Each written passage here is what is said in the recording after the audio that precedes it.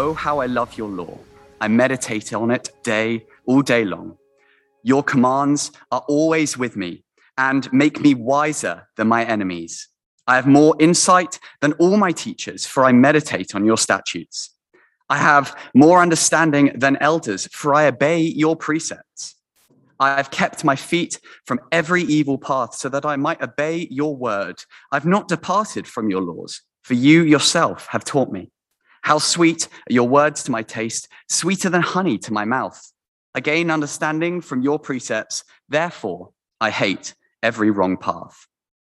None. Your word is a lamp for my feet and a light for my path. I have taken an oath and confirmed it, that I will follow your righteous laws. I've suffered much. Persevere my life, Lord, according to your word. Accept, Lord, the willing praise of my mouth and teach me your laws. Though I constantly take my life in my hands, I will not forget your law. The wicked have set a snare for me, but I've not strayed from your precepts. Your statutes are my heritage forever, for they are the joy of my heart.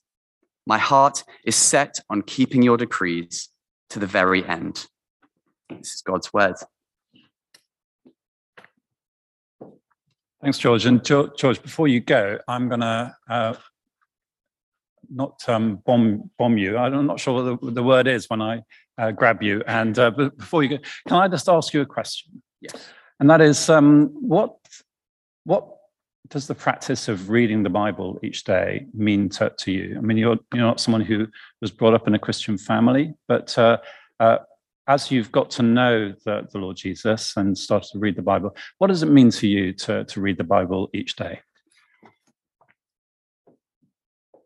So someone a little bit older and much, much wiser once encouraged me to just take up the practice of picking up my Bible every day. And I think that the thing that I get most from it is a perspective. I spend the rest of my week looking through George lens. And I think when I pick up God's word, I'm able to see God's perspective on everything, my life. Fantastic. That's great. That's a great phrase. Thank you very much, George. Well, we're going to look at this psalm, not the whole of Psalm 119, but just a section this morning. And as we do so, I'm going to suggest we pray that God will speak, because that's what this psalm is all about. So let's pray together. I have not departed from your laws, for you yourself have taught me. Heavenly Father, we thank you for that promise in this psalm, that you are our teacher.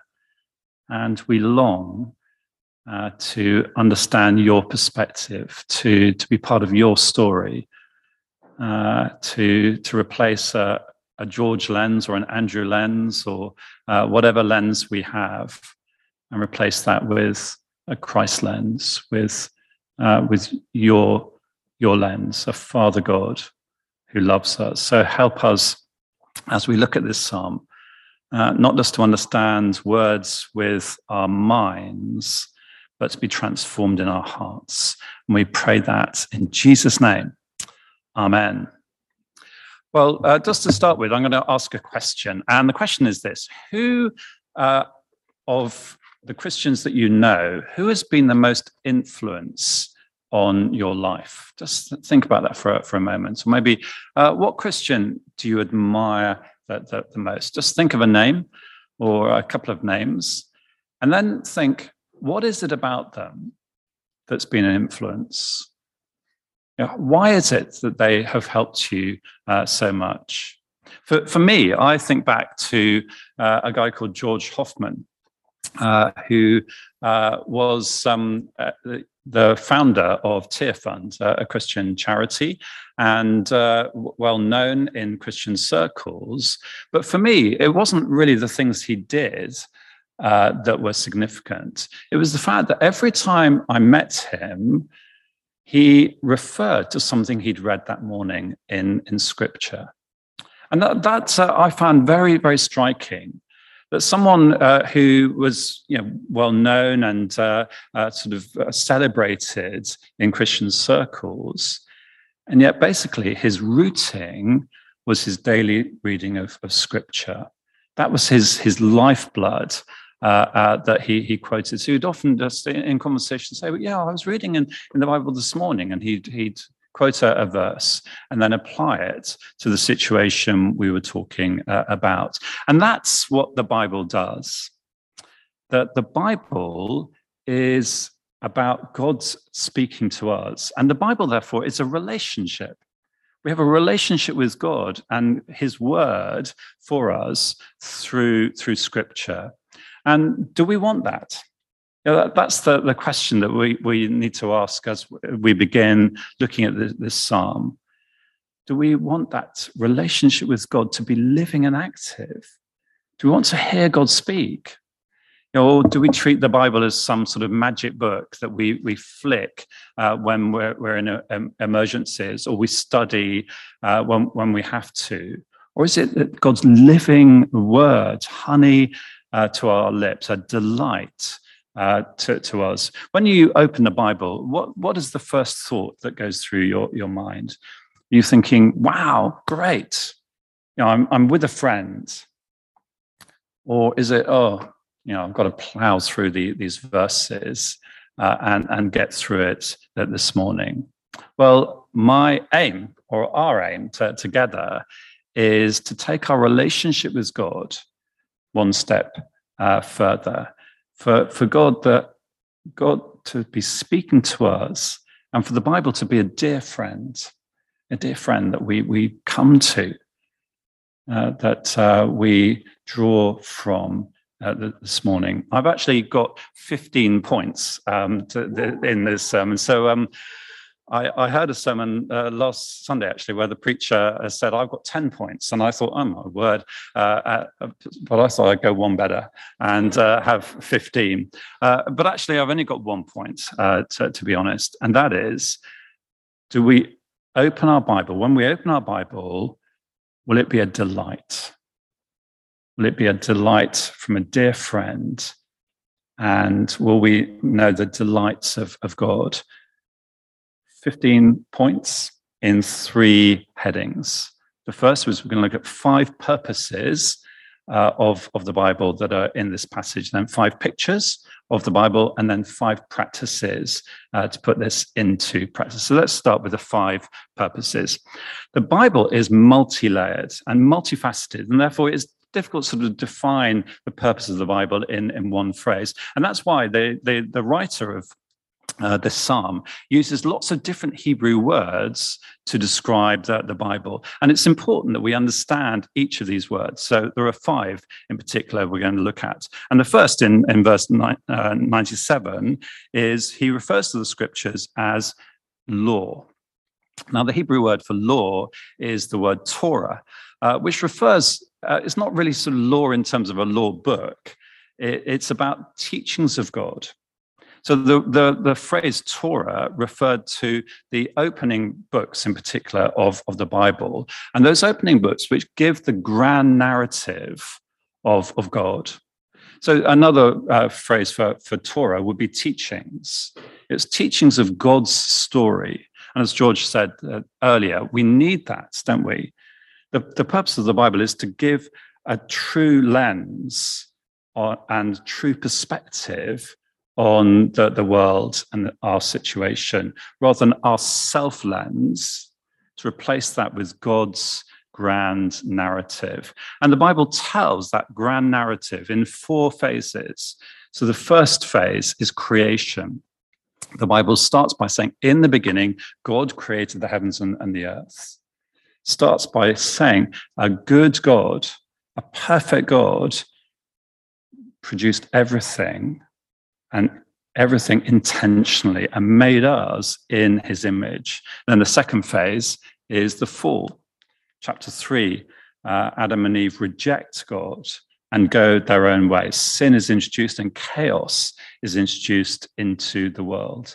But God, in his love, doesn't leave us separated from him for all eternity, but sends salvation, the Lord Jesus, to come to provide forgiveness, to provide a way back to him.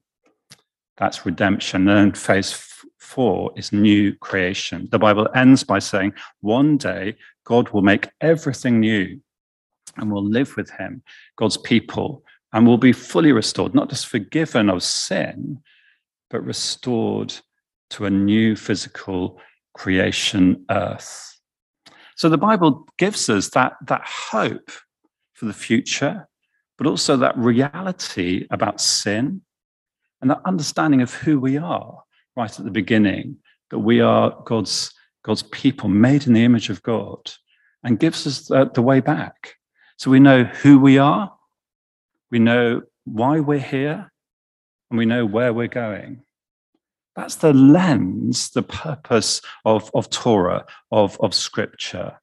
The Bible, therefore, is God's wisdom. This isn't just a book full of random phrases. This is the very wisdom of God, the very wisdom at the heart of the universe. In Harry Potter books, Harry Potter's always looking for some magical thing that will transform the situation. Well, the deep magic, as C.S. Lewis would put it, is about reality. It's about the reality of God and who he is and who we are, therefore, and where we're going.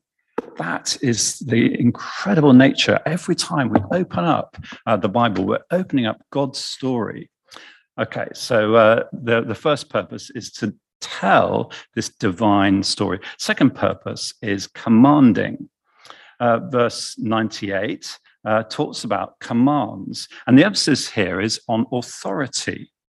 We don't just pick up the Bible and pick and choose what we're going to follow or not. No, this isn't a take it or leave it type of book. It's not a sort of self-help manual that we can decide about. No, God is commanding. God's authority is absolute. Third purpose is the word in verse 99, which is the word statutes, which means a binding permanence engraved. So a statute is something engraved, something inscribed. And the word here, it means there is absolute permanence. It's on the statute book and it stays there forever.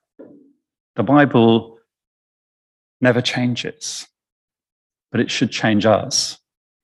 That's the point that's been made. I studied theology at Oxford University, and I was amazed that people I met there, and some of the professors there, who treated the Bible just as this sort of text, this ancient text that we should analyze and study and then dismiss, basically.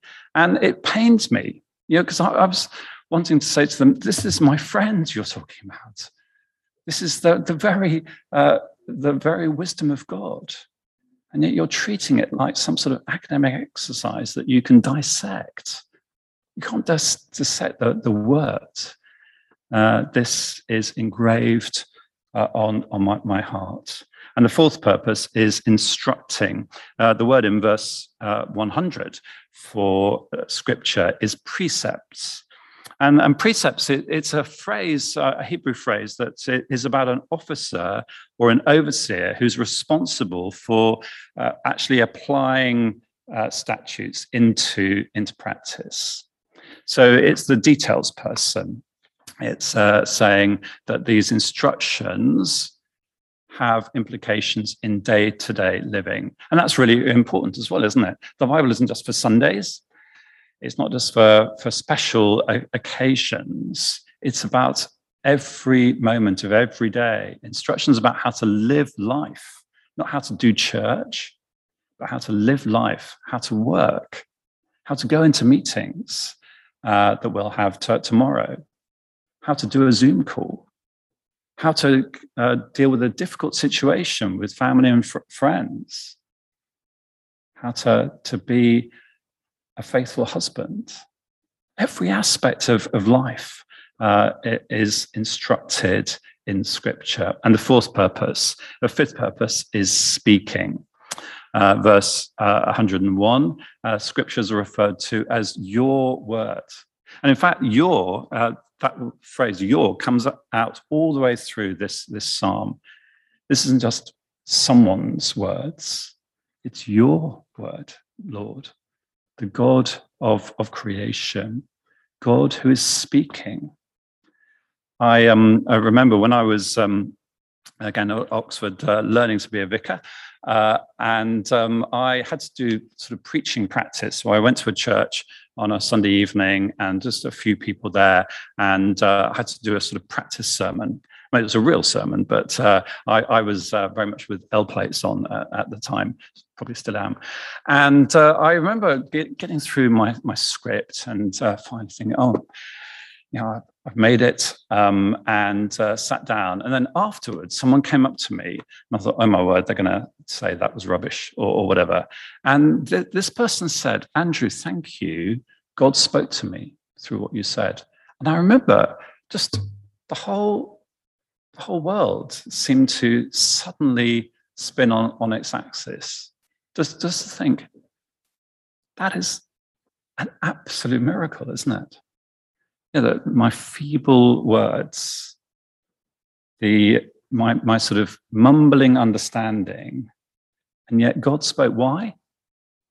Not because of my ability, but because God's word speaks. As I opened that up, as I explained that, God spoke to this individual. And is that our anticipation when we open Scripture? Well, there are 5 pictures that these verses use, which I think help us to understand this dynamic nature of Scripture. And the first is that Scripture is sweet.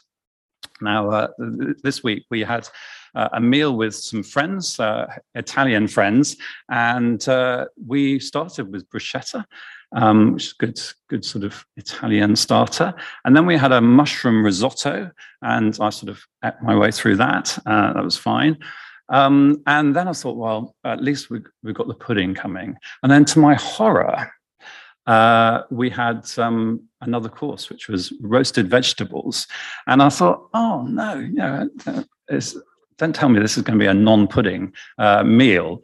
And but finally, we got through the roasted vegetable course, and then the custard tart came out with fruit on top. And I thought, everything is saved, that life is okay again. Now, I may be the only person who likes dessert, but I don't think so. But what is it about dessert that is so fantastic? Well, it's sweet, isn't it? Sweet to the taste. It gives you energy from the sugar. It gives you delight and joy. You know, and I wonder, is the Bible to you mushroom risotto or custard tart? That's probably a question you've never been asked before in your life. But is it just something that you just get through, stodgy? Or is it a delight? Is it sweet to the taste? Let's look at verse 103. Verse 103. How sweet are your words to my taste, sweeter than honey to my mouth. Mouth-watering, giving pleasure, giving delight. Even when the words are hard and challenging, it's still a delight because our Heavenly Father, who loves us and cares about us, knows us, is speaking. And he's speaking with his arms wrapped around us, saying, come on, I want to give you life in its abundance. Secondly, there's a picture of the Bible being a lamp. Your word, verse 105, is a lamp for my feet and a light on my path. Now, lamps have specific purposes, and it's said here. The purpose of a lamp is to shine light on your feet so you don't fall. The lamp there is there to avoid us tripping on danger. And again, as we look at Scripture, it helps us to see the dangers that we're walking into. I had a situation in the last few days, a conversation I'd had with someone. And the next morning, I'm going through the book of James at the moment in my morning readings. And the book of James that morning was all about the tongue being a fire, and a fire that is actually sourced from hell itself. And it challenged me. It said, yeah, I'm actually, that conversation was setting things on fire. It challenged me. It made me reappraise how to handle that situation that day. Scripture shows us the danger as well as the sweetness. But as well as being a lamp, verse 105 goes on to say, a lamp for my feet and a light on my path. So yeah, we have the lamp that shows us the danger, but then also a light that shows us where to go, which path to take. Now, I wonder, when you think about the Bible giving you guidance for a path to take, I think often we think about that in terms of decisions that we have to make. You know, the Bible will help me make a decision about which job to take, or which girlfriend to have, or whatever. Not that I'm looking for a job or a girlfriend at the moment, I should hasten to add. But it's sort of in decisions of life. But actually, what is the path that's referred to in the Bible? When it talks about the ways that we should walk, what are those ways? Well, let's look at verse 106, because the Bible helps us to answer that question. I've taken an oath and confirmed it that I will follow your righteous laws. You see, the path in Scripture, and this may be a bit controversial, but the path isn't really about those decisions that we have to make. Yeah, we make those with wisdom. The path the Bible talks about is the path of righteousness. It's the ways that we should live that honor Christ. So sometimes people say to me, oh, I've looked at the Bible and it hasn't helped me really make my decisions about which way to go. And so, well, you're asking the wrong questions. Because the Bible, every time we look at it, tells us about the path we should go. Because it tells us about the path of love and truth and kindness.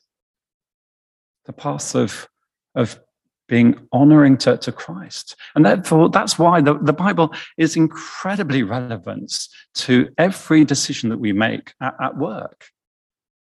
Because it's saying, as we work, are we working in the path of righteousness? Are we walking in the path day by day?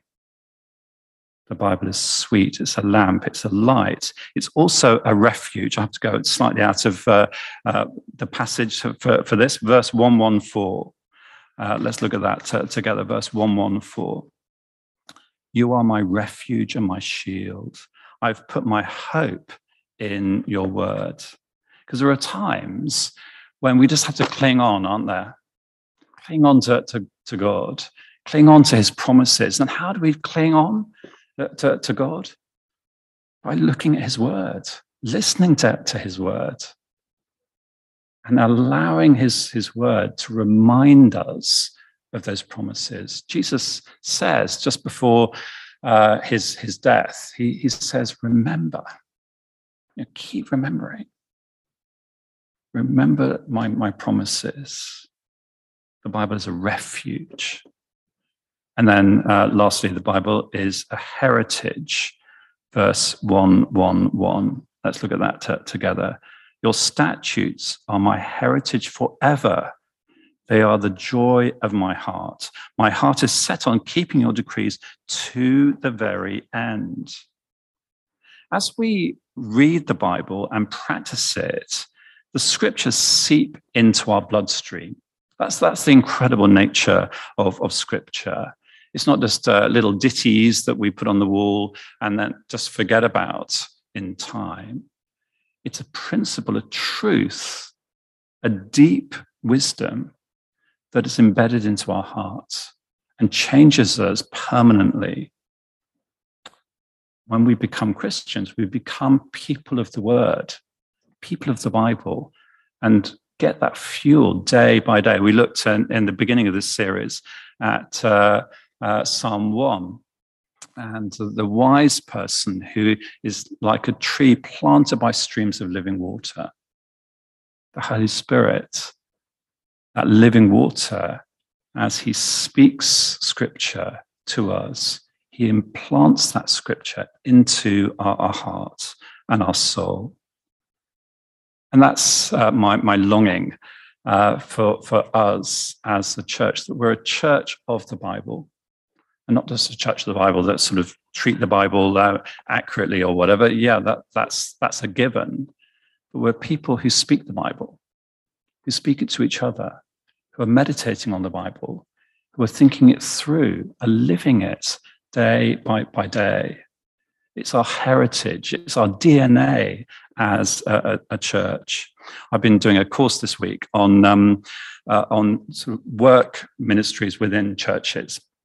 And there was a big emphasis during the course on how churches don't talk about work enough, and we don't apply sermons and things to work. And it occurred to me that actually, intuitively, we do that every time we open the Bible, because the Bible is telling us about the path that we should live day by day. And it also struck me that the privilege of being brought up in a Christian family for me was that for me, my parents just always referred to scripture and were applying conversations to scripture. And I was taught from an early age that my faith is integrated with life. And that's my longing for us as a church as well, that this is just intuitive to us. It's embedded into the way that we think, that all the time we're applying scripture, which brings us to our 5 practices. And the first practice, if we're going to really embed scripture into our lives, is to love it. Verse 97, right at the beginning of our passage. Oh, how I love your law. When you open the Bible, it should respond to your heart, or your heart should respond to scripture, anticipating the honey that we're going to know. But it's convicting not just our mind, but our heart. That we're accepting something as sweet, as something that we long for, as something that we want to practice day by day. The psalmist loves the word of God because he knows the God of love. And I wonder, do we? I think some of the reason that we hesitate when we look at scripture is we're just not quite sure, is God really on my side? Is God going to say something to me in the Bible that I don't want to hear? Is he going to be nasty to me? We may not say it in those terms, but that's sort of practically what we're doing. If we're nervous, if we hold back, we should be running to scripture, trying to make every opportunity to be looking at scripture and running to that as we would run to a great dessert or whatever at the end of a meal, or whatever is your thing in terms of food. But do we do that? The psalmist loves the word of God because he knows God is on his side. The Bible comes alive only when we've come alive to Christ, therefore. Jesus on the cross says, "It is finished." I love that phrase. The whole of life is summarized in that. It is finished. I've dealt with sin. I've dealt with judgment, therefore. I've dealt with hell. I have removed that fear, that horror, that poison, and it's gone. Therefore, come to the Bible and know a God who says it's dealt with. I want to speak to you as a child, a dearly loved child, a forgiven child. I want you to grow in righteousness. I want you to grow in love. I want you to be alive more and more each day. That's the God who we listen to. That's the God who's speaking to us through scripture. Love it. Secondly, trust it. The Bible is an immovable object. It's the truth of God. It doesn't change. But the question is, will it change us? Will we be transformed by it? Do we go into the Bible saying, I will decide what I'm going to follow from this? Or do we go in saying, Lord, teach me. I'm open and willing. I need to be changed. I need to be transformed. Lord, please transform me today. Thirdly, meditate on it. Verse 97, again, oh, how I love your law. I meditate on it all day long. Verse 99, I have more insight than all my teachers, for I meditate on your statutes. Incredible truth there. And he's saying here, he doesn't just read it and go on to the rest of his day. No, he takes it with him into the day. And to meditate doesn't mean you have to go to a monastery and sort of shave your head or whatever. No, it means you've got to process what you're reading, mull on it, think about it as you're walking to work, think about it just before you start a meeting. Maybe put it on your screensaver that day. Have it forefront of your thinking and process it. And as a church, we do that, don't we? We spend time after the sermon processing in our hearts as we sing together and as we pray with others. Our encouragement is that we can be meditating on this, thinking it through, allowing it to seep into our very core of our being. I was meeting up with an exec who works in the city and has a very high profile, very, very busy job. And I was asking him about this psalm that I was preparing to preach on. And he said to me that one of the ways that he processes sermons that he's heard is to write an email. Now, it struck me that I'd never heard that before from anyone, but it struck me that for him, a really busy job and dealing with figures with 9 zeros at the end of them in his job, that actually writing an email to himself or to the preacher or whatever, or to his life group, is a way of him processing. And I wonder, what's your processing style? Maybe it's chatting to someone over lunch straight after the sermon. Maybe it's journaling. Maybe it's just praying through. Maybe it's making a song out of the words. But what I'd encourage you is to take some of the words from Scripture that you've read and think about them. Keep dwelling on them day by day, process and meditate, and then practice. The Bible is completely useless if we just read and don't actually take notes. So verse 98, your commands are always with me and make me wiser than my enemies. They only make you wiser than your enemies if you put them into practice. Verse 105 again, your word is a lamp for my feet, a light on my path. I've taken an oath and confirmed it that I will follow your righteous laws. Keep practicing the lessons that you've learned. The Bible in Colossians, Paul talks about putting on the clothes of righteousness. I think it's a great phrase for when we read Scripture. We say, what would it look like to inhabit this Scripture on Monday morning? What would it look like to put these clothes on and to live like this? Imagine that and then practice it and keep coming back to it, saying, have I learned that lesson? Do I need to keep practicing until the practice becomes an instinctive response, which is the last point. That the last point is, as we practice, it starts to get embedded into our heart. verse 1:11. Your statutes are my heritage forever. They are a joy of my heart.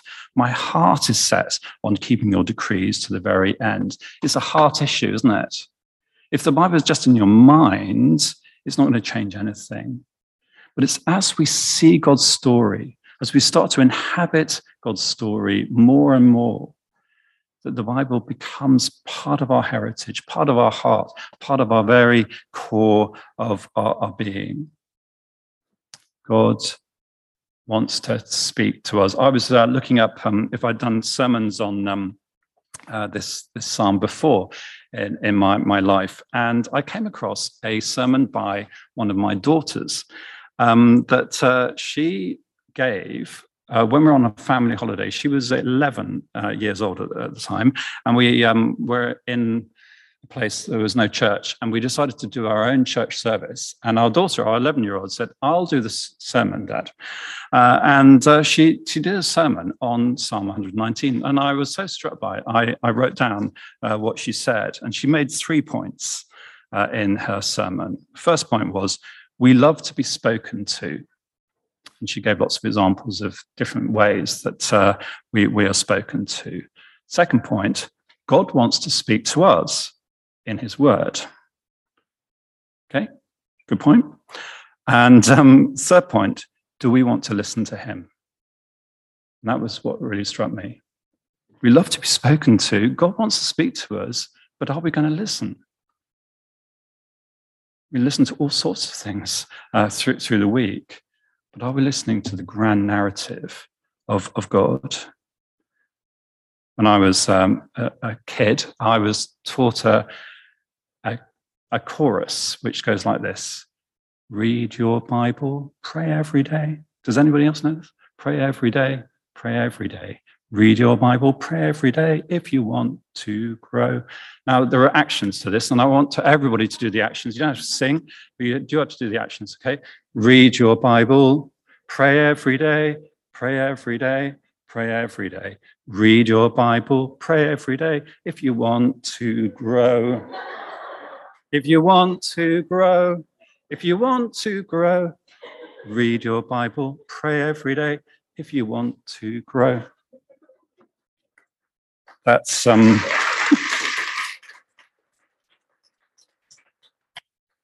let's pray now. Father, we confess that sometimes we read the Bible because we think it's a duty that we need to, rather than a joy. And we pray that you'll restore our joy in your word, that we'll love your word because we love you and we're loved by you, that we'll approach the sweetness of your words with a willingness to be changed, a willingness to repent and to seek forgiveness, a willingness to walk in righteousness. Help us to meditate on Scripture, to apply Scripture, to live Scripture each day. We pray that in Jesus' name. Amen.